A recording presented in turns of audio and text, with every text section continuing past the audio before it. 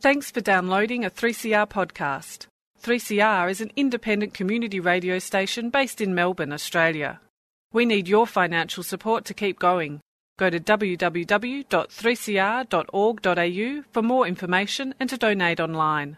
Now stay tuned for your 3CR podcast.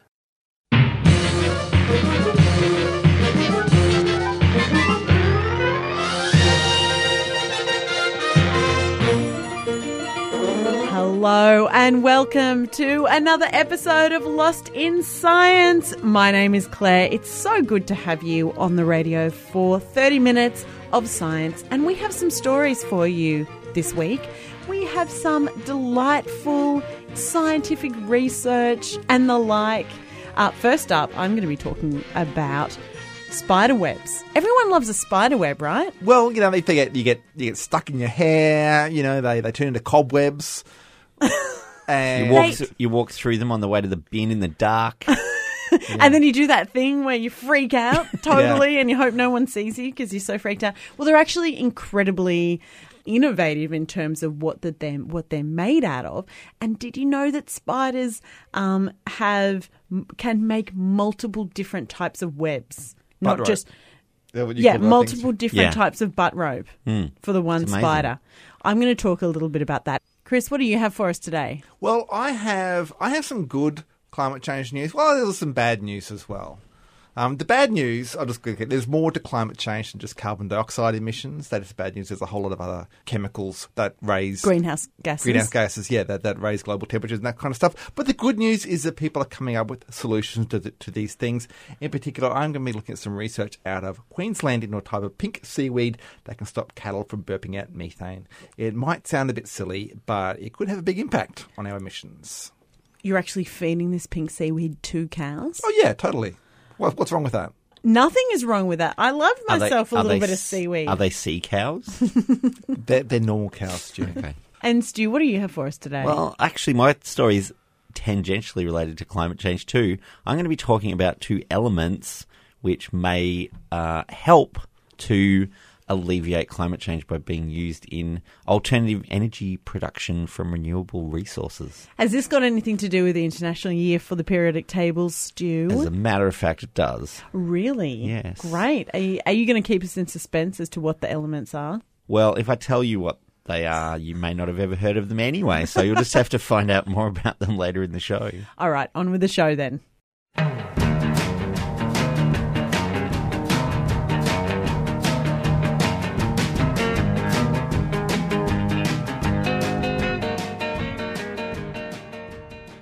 Yes, you're listening to Lost in Science. Now, you might have heard recently reports, or particularly a big United Nations report, that land use and food production are a huge source of emissions. They account for nearly 1/3 of worldwide greenhouse gas emissions. Now, this is a big problem, but there are many things that need to be done to address this, including changes to forestry and land clearing practices. So don't clear as much land. Yeah, that kind of thing. Keep the trees there. Reducing food waste is a big one. Adopting a plant-rich diet, which I think we've talked about before, the Anthropocene diet, I think you called it. So, yeah, and with that last one, there are a number of reasons why you'd want to eat plants instead of meat, but one of them is that cattle themselves are polluting. Polluters is the word I'm looking for. They are methane producers. Yeah, they emit and methane polluters. as a product of their digestive system. I mean, it isn't necessarily them producing the methane. It's their microbes, right? It is. It is microbes in their four-chambered stomachs. And that's what happens when you have to break down cellulose. Pretty much. I should clarify when we're talking about the methane being emitted, it is primarily in burps, not farts. So we are talking about cow burps, not cow farts. Fact. Don't think that we are going to go that low. Or I think we just did. Wait till Claire gets onto her butt ropes, then we'll be fine. Anyway, now this may sound like it is a non-negotiable condition of bovine biology, but scientists at the University of the Sunshine Coast in Queensland think they may have a solution because there is a puffy pink seaweed that grows up there of the genus Asparagopsis that seems to affect the cow's gut microbes. There's some ingredient in the seaweed that affects the microbes in the cow's gut and it cancels out the methane production. Apparently, according to one of the researchers, the cows seem to know about this because they will occasionally wander down to the beach to themselves, nibble on a bit of seaweed. Okay, so anyway, this seaweed could have an impact. I'm going to get a bit statistical here. So if you have like less than 2% of this as a component of the cow's dry feed, it can reduce the methane by 99%. And apparently, these scientists have calculated that if every cow in Australia ate it, it would reduce the nation's emissions by about 10%. Wow. Yeah. That is huge. Yeah, it is a huge thing. So what they're trying to figure out now is how to, I guess, breed the seaweed to get maximum amount of the active ingredients that they need, and also how to grow enough seaweed to feed the nation's cattle. Right, so they know what the active ingredient is in the seaweed? I believe they do, yes. I couldn't tell you what it is. Interesting. So yeah, this is it's still a little way off till we see it applied to every cow in Australia, but it is it's a future kind of thing that we'll get the benefits from it, which is why when you look at lists of climate change actions, such as on the Project Drawdown website, which I'll talk about in a moment, it kind of rates an honorary mention. So Project Drawdown is a really interesting website where they look at all the kind of different practical things that can be done to address climate change, the different solutions, and work out what the kind of the impact of them would be, and also their costs and benefits and this kind of stuff. So some things like they're feeding seaweed to cows is actually on their list, but it's there. They don't know what the total impact would be and the cost would be. So it's kind of like, oh, this is a future thing coming soon. Sort of, there will be cow seaweed. But there are plenty of other things, so it is worth looking at what does make the list. And the top one on their list, the top solution they've put is something called refrigerant management. Managing what goes into cooling systems? Yeah, basically. So I don't know if you recall, but a while back they used to use things like chlorofluorocarbons in refrigerators. But they stopped using them for a very particular reason. Can you remember what that was? They were putting a hole in the ozone layer. They were indeed putting a hole in the ozone layer. There was in 1987 there was the Montreal Protocol, which was to basically phase out the CFCs because they were damaging the ozone layer. Which, being in Southern Australia, anyone in Southern Australia would know that you don't want a hole in your ozone layer. So they replaced them primarily with hydrofluorocarbons, which don't damage the ozone layer, but they do have a much, much, much greater greenhouse gas effect. So now we have to do something about the replacement for the thing that we replaced in the first place. But this has been nutted out. In 2016, countries of the world got together in Kigali, in Rwanda, to negotiate a new deal. Is the Kigali Accord. Has been signed up by everyone. The Australian government actually claims that they had a big role in setting it up. I think they're just trying to blow their own trumpet. But at least they weren't actively opposing it, I guess, is the main thing. But yeah, the Kigali Accord to address to basically phase down, they're calling it, these hydrofluorocarbons. And it will take a while to do it, over about 30 years. The developed countries are supposed to start this year on their actions to phase down the hydrofluorocarbons, with developing countries getting a bit longer to get their act together. But the thing is, it will have a bigger effect on the world's greenhouse gas emissions. I can see, I'm talking about hydrofluorocarbons, doing government agreements. It does sound like a kind of a boring topic. But again, this is a big impact. So these things like these hydrofluorocarbons, that's what are called short-lived climate pollutants. So they last a less time in the atmosphere than something like carbon dioxide, but they have a much greater greenhouse effect while they're there. And they are essential to address, if we do want to address climate change, if we can cut out these chemicals like the hydrofluorocarbons, it'd be much as 0.5 degree Celsius impact on global warming. Wow. So they're huge. That's as so I was saying, huge. these are huge. They're essential to do it. We can't possibly think we're going to address, keep below 1.5 degrees or let alone 2 degrees without addressing these things. So it is because they're short-lived, so they break down very quickly in the atmosphere, whereas carbon dioxide's there. And that's, I guess, the other end of the problem is we've got to reduce all of the greenhouse gases, but the short-lived ones, it makes sense to get rid of them first because the effect will be quicker. They're also, I suppose, they're more limited use. Yeah. Things like hydrofluorocarbons, we can control the use. So it is harder to turn the whole economy around from using fossil fuels. But methane itself is another one of these short-lived climate pollutants, which is why feeding seaweed to cows perhaps is part of that whole equation. There's other things that are sources of methane as well.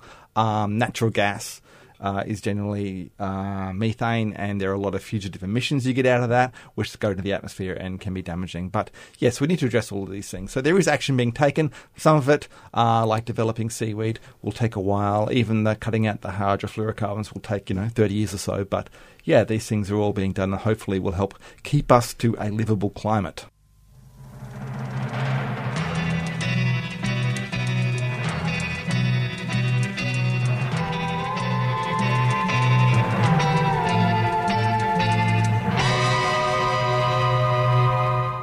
Now, there are a lot of elements in the periodic table, and we've been covering some of them this year. Oh, Stu, I think we might have covered most of them. Yeah, there's been what? You've done a lot of stories on the periodic table. It feels like there's been a lot of them.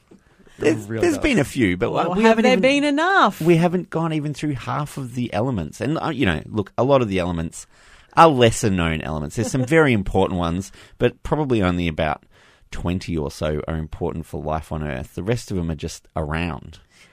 I wanted to talk about two today that are probably less known than others, but there's some interesting things about them that might make them more interesting in the future. So the first one is tellurium, which is it used to be a relatively cheap element. It used to sell for about $30 a kilo on the open elements market. Tellurium. Are there tellurium stocks we can buy now? Tellurium futures? Well, there probably are. At the moment, so in the year 2000, it was about $30 a kilogram in US dollars. Now it's over $200 a kilogram, and estimates of the supply in the next 5 years are that it won't be able to meet demand, and prices are likely to go higher. So this is going to be a sought-after commodity. If only I'd bought some tellurium back in the early days. If only you had. So it's used for high-tech purposes, like building X-ray detectors, improving refraction in glass-based fibre optic cables. Ooh, See, who doesn't want to get into that industry? I'd like to do that. But it's also used for things like colouring ceramics. So I think the people who use it for colouring ceramics might not actually makes them go red. Probably won't be able to compete with the high-tech market. Priced out of the market. They might be, because what it's actually really useful for is its use in high-efficiency solar panel production. So it's really useful for building high-efficiency solar panels over other elements that you could use. And we're going to want more and more solar panels as a growing market. We would want more and more. So the actual stuff itself it has similar chemical properties to sulfur, there's a lot more sulfur. So some of the things it can do is a substitute for sulfur, but it's better at doing those things than sulfur is. Could I buy some sulfur and tell people it's tellurium and make a counterfeit tellurium? They kind of look different. So, nice but also, Chris. also some microbes use it in place of sulfur for making amino acids. So there's a lot of amino acids with sulfur in them. Some microbes go, we're not going to use sulfur. We're going to use this fancy tellurium instead. Many relatively common bacteria, such as one called Pseudomonas aeruginosa, use tellurium in place of sulfur in their metabolism. And guess what that does? It makes them really rich. Makes them really toxic to plants and animals. Yeah, okay. And that is actually also their absorption of tellurium makes them potentially deadly to animals and plants. Sounds like quite an advantage. Well, yeah, I guess if you're a microbe and you want to take over the world, that's what you should do. If humans are exposed to high concentrations of tellurium, one of the symptoms is garlic breath.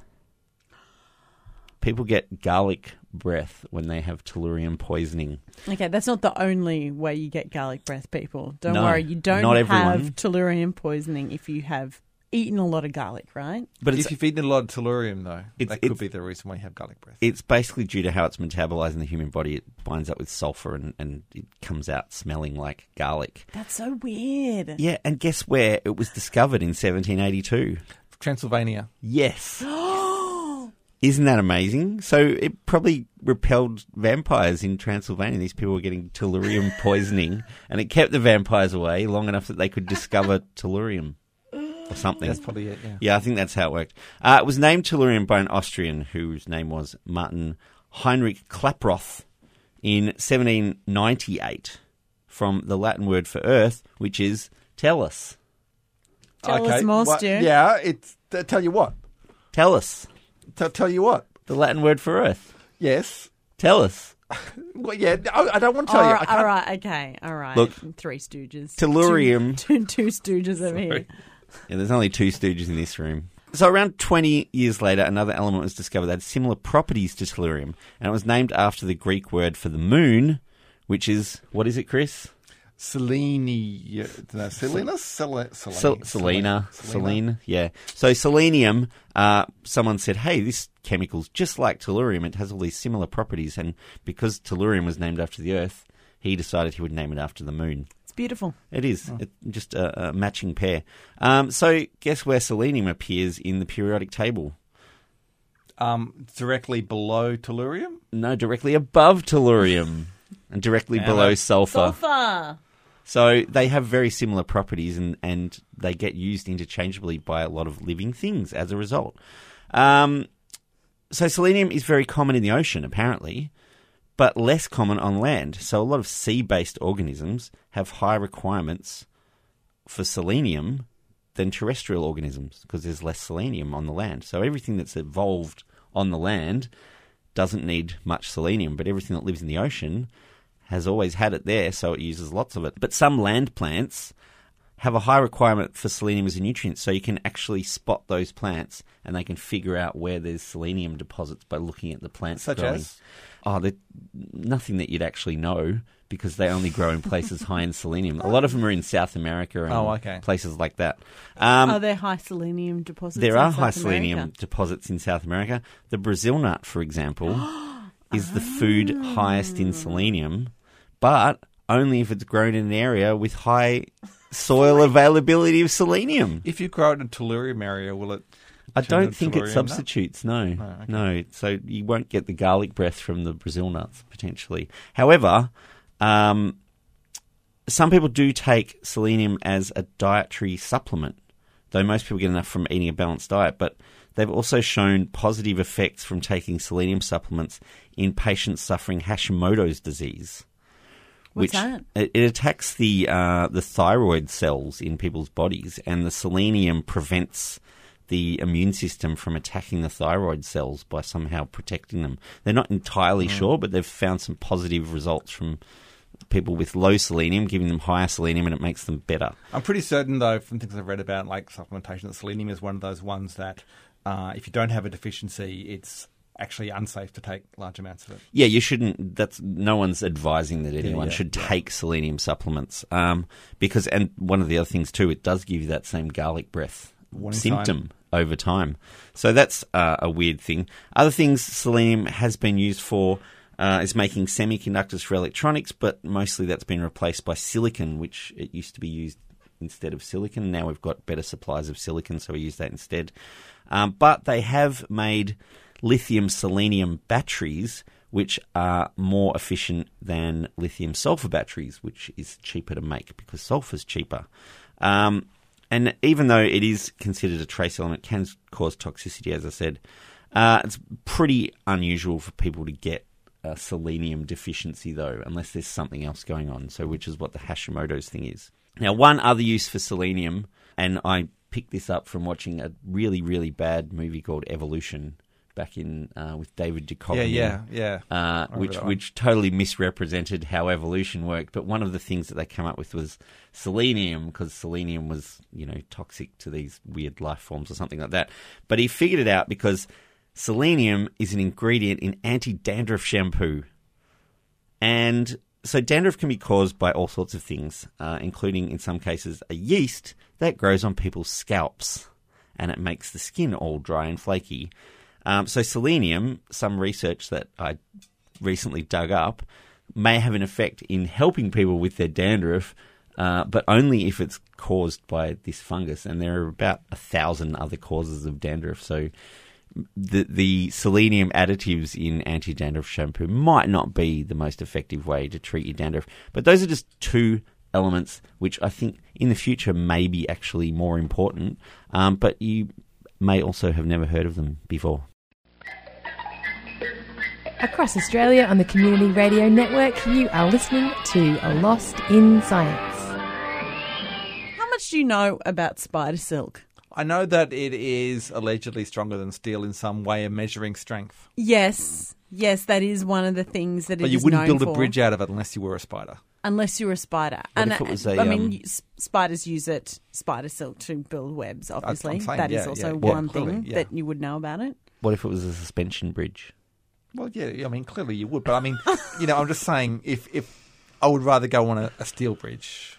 Well, look, Also, yeah, anyway. if you got enough of it, yeah. All right, we're going to put a pin in that one. They use them to catch insects. They do use it to catch insects. Did you know there isn't just one type of silk out there for all spider species? There's no all-purpose silk. In fact, one species of spider is capable of producing up to 7 different types of silk. And then there's also a huge variation between silks as well, which is incredible. And it got me thinking, how do they do this? What is it that means that these different spider species are creating these different types of silk? And it turns out it all comes down to the different anatomical structures that the spiders have, these glands in each species of spider. So these are like the organs that the spider uses to make the silk and their webs. Anyway, so a researcher at the American Museum of Natural History in New York, Dr. Cheryl Hayashi, is hoping to collect and characterize the spider web glands from spiders around the world. So far she's collected and characterized around 50 types of spider web glands. Now, if you can have a ballpark guess of how many different spider species there are in the world. 80 million. Oh, that's pretty high. I mean, there's about 48,000 species of different. Get to it, spiders. What are you doing? But maybe that's just described. You're spiders. letting the arthropod team down Yeah, I completely. think you're thinking of beetles. Possibly. Yeah. Oh, beetles. They're everywhere. One in 4 species. Incredible. And anyway, don't get me started on beetles. That's next Are week. you pro or con? I'm pro beetle. Okay. So her lab in the American Museum of Natural History is not only figuring out what these glands are, but uncovering the genes behind each type of silk to create a type of silk library. So this is in part of an effort to learn how spiders make so many different kinds of silk and what allows each kind to behave differently. So this is really super important information for us to have as a repository and fundamental when you start thinking about biomimicry. Scientists and researchers speculate that spider web silk can help to create new pesticides, for better materials for bulletproof vests, for space gear, for biodegradable fishing line. For catching thieves just like flies. For catching thieves just like flies. For, new types of materials for clothing. It's that potentially versatile. So we really need this library, and having this library of genes is really going to help. But obviously when you've got such biodiversity, it's going to be a challenge to capture all this information. So the orb weaver spider, for example, this is just one type of spider, and it's got 7 different types of silk. They're the ones that do the classic spider web, the big kind of round thing with all the little circular bits going around it. Yeah, your classic web that you might get caught up. Yeah, you picture a spider web in your mind. Time. That's your orb weaver. That's your orb weaver. Yeah. And so they can create one different type of web that has a sticky glue to catch prey. There's also another one that's really tough but stretchy to absorb the impact of a flying insect sort of flying into it. They've got one that takes the full force of the orb weaver spider and allows it to dangle. So that's the one that's, got that that's really tough and, has a greater tensile strength than steel. So there are all these types of different webs. There's also webs that are specifically around reproduction.